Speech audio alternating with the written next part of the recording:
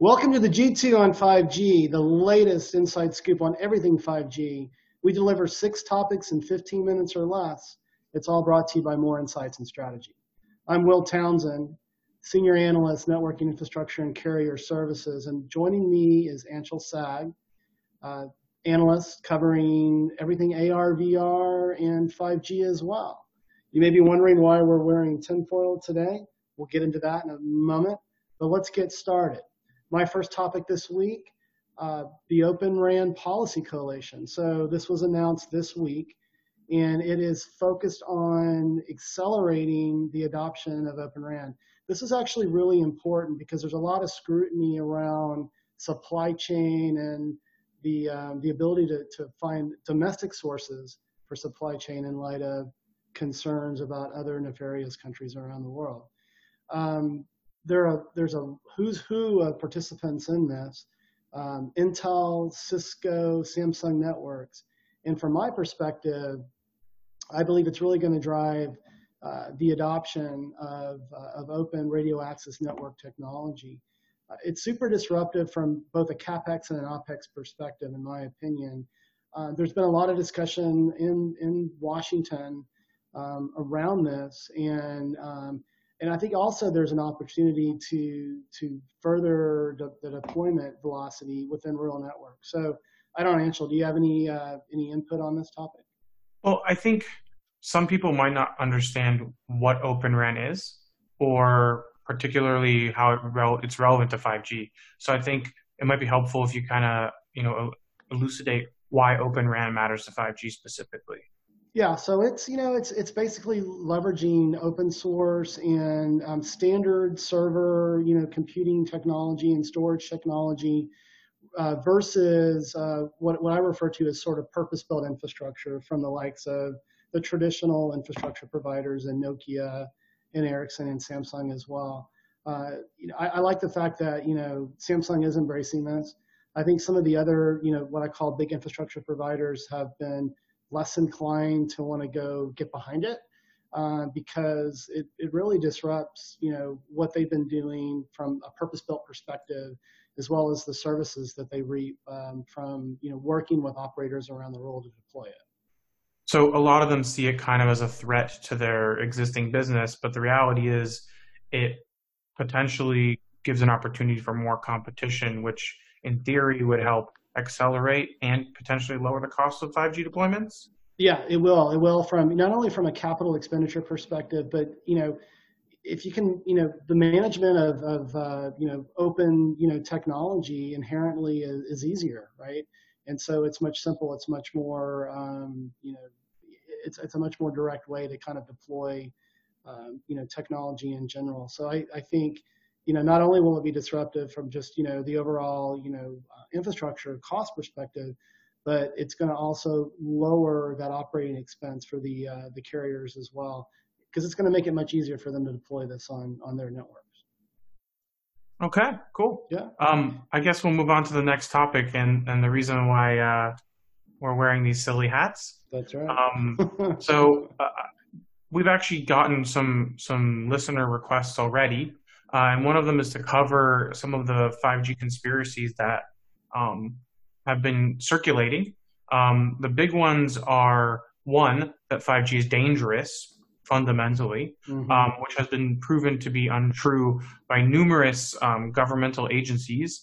I actually wrote an entire introductory 5G article on Forbes 2 months ago. Partially because I was trying to educate the market, but also because I started hearing mumblings of some of these conspiracy theories and some of these unfounded fears around 5G's danger.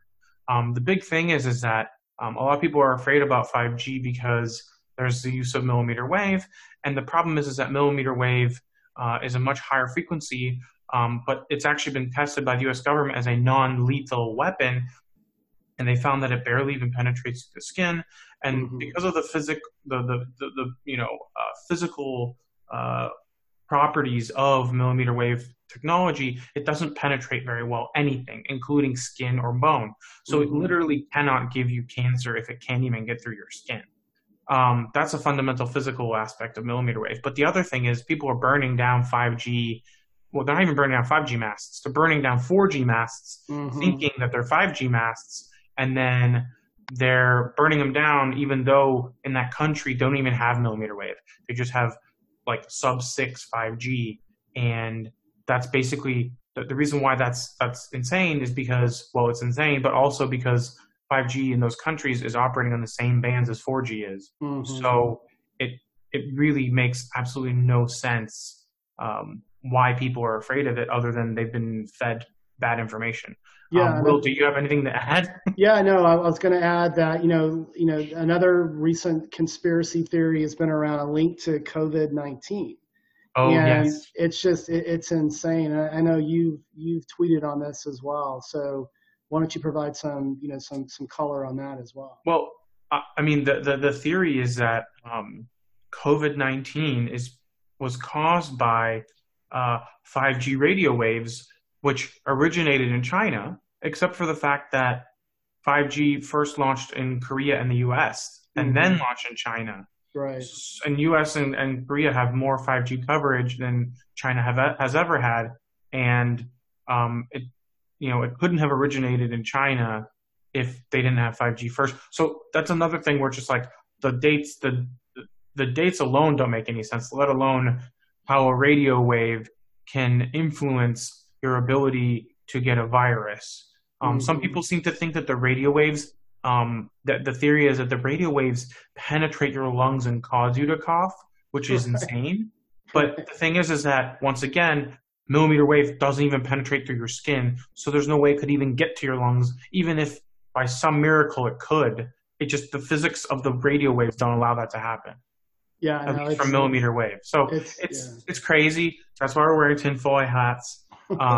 We hope to never have to talk about this again, but it keeps cropping up, and I have a feeling that um, it's not going to go away. But Yeah. we hope that you read some of our stuff. I've got that article in Forbes. I've been sharing a lot. It's gotten a lot of traffic. I go into a lot of depth, and I link to some documents that are like real studies. So I highly recommend you check it out. But Yeah. we should move on. Yeah, we should. Yeah, and I'll also say that I've posted quite a bit on Forbes as well, and talked about some of the concerns around that millimeter wave density, that might be kind of causing some of these concerns. But yeah, let's move on. So I participated this week in IBM's Digital Think. So it was all online. I was actually very impressed with how IBM pulled this together, a combination of pre-recorded sessions, live keynotes, and the one thing that I was really struck with was, this acquisition of Red Hat by IBM was announced in October of 2018. It was recently closed less than a year ago, and what I saw was, an amazingly accretive process in bringing Red Hat into the IBM portfolio, very focused on telco grade solutions with an emphasis on telco cloud and also edge technology. So there were several announcements that were made. I actually posted an article on Forbes earlier this week. If you'll go hit my Twitter feed or my LinkedIn feed, you can read more about that. But really, what they're focused on is making the management of cloudification easier, and also bringing blueprints to operators to allow them to more easily deploy edge-enabled solutions. And this is super powerful when you look at the power of 5G. It delivers very, very low latency and very, very fast throughput. But we also have to realize that data is being created at astronomical rates now. And when you can bring computing resources closer to the creation of data, you reduce the latency and you improve quality of service, and then you can unlock a number of transformative use cases. And so all of the major carriers around the world are focused on edge. I also recently published a research paper on AT&T's efforts, Mm-hmm. particularly in Israel at their foundry location, on bringing companies in that are focused on marrying edge computing technologies with 5G. So, Anshel, any input, with respect to what you're seeing here? I think, Edge is going to continue to become more, Edge and Edge Cloud are become more and more relevant as 5G starts to roll out and become more relevant. Um, And yeah, I think, every big player in the cloud and edge space is going to have a coherent 5G strategy and be more upfront about how they're addressing 5G with their solutions. So Yeah. it's good to hear that they're, continuing to move forward and communicating, their innovations in the space. Yeah, it should be exciting. I think it's going to unlock really transformative use cases when you look at manufacturing and robotics and autonomous driving and that sort of thing. So it's super exciting, and there's yet to be seen there. So, well, let's shift. Your second topic is around open signal and Yeah. in a report that was recently published around 5G versus Wi-Fi. So why don't you take us through that? Yeah, so they basically publish a report with a graph that we'll link to in the description. And we'll also have on our Twitter account and everywhere else you can see it. And basically, it's comparing 4G, 5G, and Wi-Fi speeds in the US, UK, Spain, Australia, Kuwait, Switzerland, South Korea, and Saudi Arabia, aka places with 5G service. Mm-hmm. And they basically found that in every country except for the US, they have 5G that's faster than Wi-Fi. Mm-hmm. To be fair, the US has among the fastest Wi-Fi speeds, but our 5G speeds are also significantly slower than Yeah. all the places that have slower Wi-Fi and faster Wi-Fi. Right. So, there's a lot of things you can really glean from this, other than the fact that the US is behind. But I think a big component of this is that all those countries that are listed are non-millimeter wave countries and Mm-hmm. non-low band countries. Mm-hmm. So because of the way the bands have been distributed and the amount of spectrum that's available at this current moment and the coverage that exists, there just aren't that many customers on 5G in the mid-band in the US just yet. And Mm-hmm. because of that, the average speed of 5G is way slower. It's actually closer to 4G, and it's below Wi-Fi. And that's because we don't have mid-band like all those other countries do yet. So I think T-Mobile's acquisition of Sprint is going to really accelerate that. And by the end of the year, I have a strong feeling that the average 5G speed is going to be considerably higher than what we have on Wi-Fi. Because if you look at the other countries, they had 130, 150, 160, 180, 200, 224, and 291 for the 5G speeds. Mm-hmm. Meanwhile, we have 52. And that tells me that most of the 5G tests being done on, at least on Open Signal's platform, are probably being done on T-Mobile. Yeah. And there aren't enough people on Verizon to test millimeter wave because there's almost nowhere to do it. And AT&T is kind of in a similar boat. They have very small deployments kind of all over the place. Mm-hmm. So until, I see end of this year, there's going to be a lot more people using the mid-band spectrum.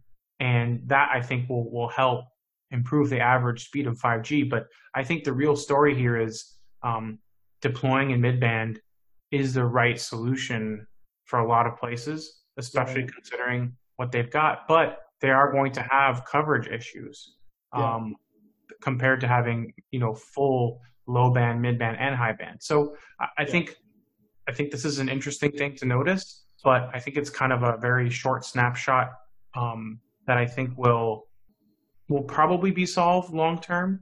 Because Verizon's going to deploy DSS. And AT&T's got a lot of spectrum they still have to deploy. So I think it's going to be interesting to see how this changes over the course of the next 6 months. What do you think? No, I agree. And it's a trade-off, right, between propagation and throughput. And depending on the area of the spectrum that you're operating in, right, there's always all going to those be countries are smaller than we are. Exactly, yeah. And then I wanted to ask your opinion on this. So does the whole notion of standalone versus non-standalone factor into this as well? I don't think so. I think standalone would affect latencies more than anything. Right. I think if we were comparing latencies, then I would say yeah.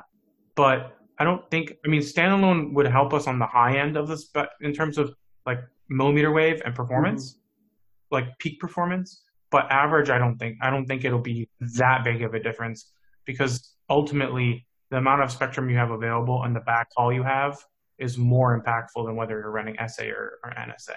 I agree. Yeah.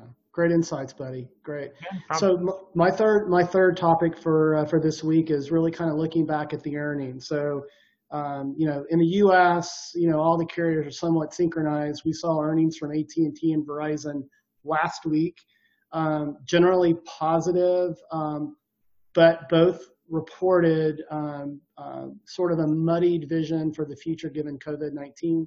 And in my mind, and in what they've reported as well, that's really around new subscribers. But Right. but again, generally positive earnings from Verizon and AT&T. T-Mobile announced earnings yesterday. I call it the magenta engine. It continues to roll. For Q1, nearly $9 billion in revenue, over $750,000 with respect to postpaid, and solid financials all around. But at the same time, they issued some concern around future softness in the market, and that's really T-Mobile reported that 80% of their retail locations have been shuttered during the pandemic, that we've been experiencing for the last several weeks, and AT&T and Verizon as well. So they're not seeing a lot of new activations, but they're seeing, at least T-Mobile is seeing, and I think Verizon and AT&T reported pretty low churn. They're holding on to their customers, and I think all three the big tier one carriers in the U.S. are doing a great job in making sure that they're putting the right resources in place to keep the networks resilient and responsive, given just the influx of people that are working from home now. I mean, do you have any additional insight there?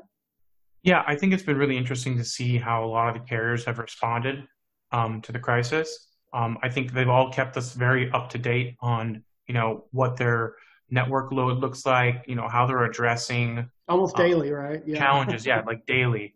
And I think it's good because one, they're being transparent, which I appreciate. I think we always appreciate transparency. But also they're helping us understand how much of a load is being put on their network that hasn't been in the past, Mm-hmm. and how they're dealing with it. And I think we can all say, at least in the US, the operators have done a very good job of handling the additional load. I don't feel like I've ever noticed my network speed being slowed or any of my content being delivered, slowly. I was in the hospital for 9 days, and I was pretty much living off my phone. Right. And I was getting 60, 70 megabits per second, which made watching videos and playing games and doing video calls and sending people photos way easier and way quicker than I could have ever imagined in a hospital. So Mm-hmm. I really am thankful for what these carriers have done for us. And I think they're doing a good job. Yeah, no, they've done a great job, not only from, ensuring good quality of service, but the humanitarian sort of aspects as well. And, I've pointed to AT&T in the past that I think they've done an exceptional job in, extending business continuity services, to the enterprise. But I would agree with you. I think, all three carriers have done a phenomenal job ensuring that as consumers, we're all very well connected and we have, great coverage. So let's shift, to the final topic. We're going to toss it back to you, Anshel. And I know that you've been following a series of announcements from T-Mobile with respect to standalone milestones and deployment. So why don't you kind of take us through that? Yeah, so no surprise, there's a lot of standalone announcements that are coming out now. This is kind of something that I've talked about that we've expected to happen in 2020, because pretty much everything in 2019 had to be non-standalone, and we knew that there was going to be a slow transition over to standalone, which basically helps separate the 4G from the 5G infrastructure, but also helps the 5G infrastructure adhere more closely to the standard itself and deliver on the promises of low latency and high performance, as well as network slicing and all these things that really make 5G better than 4G. So T-Mobile came out with a series of 5 announcements with a multitude of partners, basically announcing a bunch of 5G standalone first. So they were able to announce the first standalone 5G session between commercial modems from 2 different suppliers on a production network, which included Cisco, Ericsson, MediaTek, Nokia, and Qualcomm. And then they also had the first low-band 5G standalone voice call, which would have been on 600 megahertz, using the EPS fallback to VoLTE with Cisco, Ericsson, MediaTek, and Nokia. And then they also announced the first low-band voice over NR call, which would have been on 600 megahertz, which is their current 5G network, or at least a component of it, which included Cisco, Ericsson, MediaTek, and Nokia. And then they also announced the first video over NR, which is 5G, on a production network with Cisco, Ericsson, Nokia, and Qualcomm, which is called Viner. That's a new one. Yeah. And then they also announced several 5G firsts with commercial smartphones on a production network using the first low-band standalone 5G network for data session, as well as the first call with EPS fallback and first Voner and Viner calls, which included Cisco, Ericsson, Nokia, OnePlus, and Qualcomm. Do you feel like this gives them an advantage, over their competitors? So here's the thing. T-Mobile kind of has a reputation of being among the first in the US to implement the 3GPP standards. So like they've always been very aggressive on implementing the latest standards and implementing the latest features in their network. So this doesn't surprise me at all. I kind of would have expected T-Mobile to be the first, although I thought AT&T could have been before them. But it seems like T-Mobile was already planning. I mean, they were planning for standalone, but they were telling me about their plans for standalone back in December. So they've clearly been already, like as they were rolling out their 5G non-standalone network, they were basically already rolling out their standalone as well. And they were kind of just, doing them in parallel and planning for the switch over.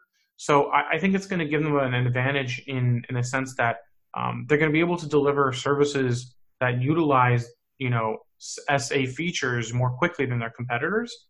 And they're going to be able to do it with, their 2.5 gigahertz, their millimeter wave, and their sub-6. So they're kind of, they have all this different spectrum that is going to give them the ability to deliver different types of services at different spectrum using SA, which is really the whole, the holy grail, which is, the customer is unaware of what spectrum they're on because they don't care. They don't care. They just want the performance. They just want to get the performance and the experience that they need. And it's a lot harder to QA that experience and put them on the right spectrum for the experience that they need to be on if you don't have SA, especially with low latency. Yeah. I know John Legere, when he was the CEO, he was really beating the drum around real 5G, right? And he's since moved on, and Mike Sievert now is the new CEO, and I expect that drum to continue to be beat into the future. I mean, everybody at T-Mobile is very technical focused on what their features are on their network, and they're network gurus. Yeah, I totally agree. Well, great. Hey, that was great insight. Why don't you take us home, Anshel? We're wrapping up. All right. So we hope our viewers and listeners found this week's topics interesting. If anyone out there has any other topics they'd like us to cover, please feel free to reach out to us for a future podcast. Please also feel free to reach out to us on social media. Will is at Willtown Tech, and I'm at Anshel Sog. We hope you have a great weekend, and please tune in with us again.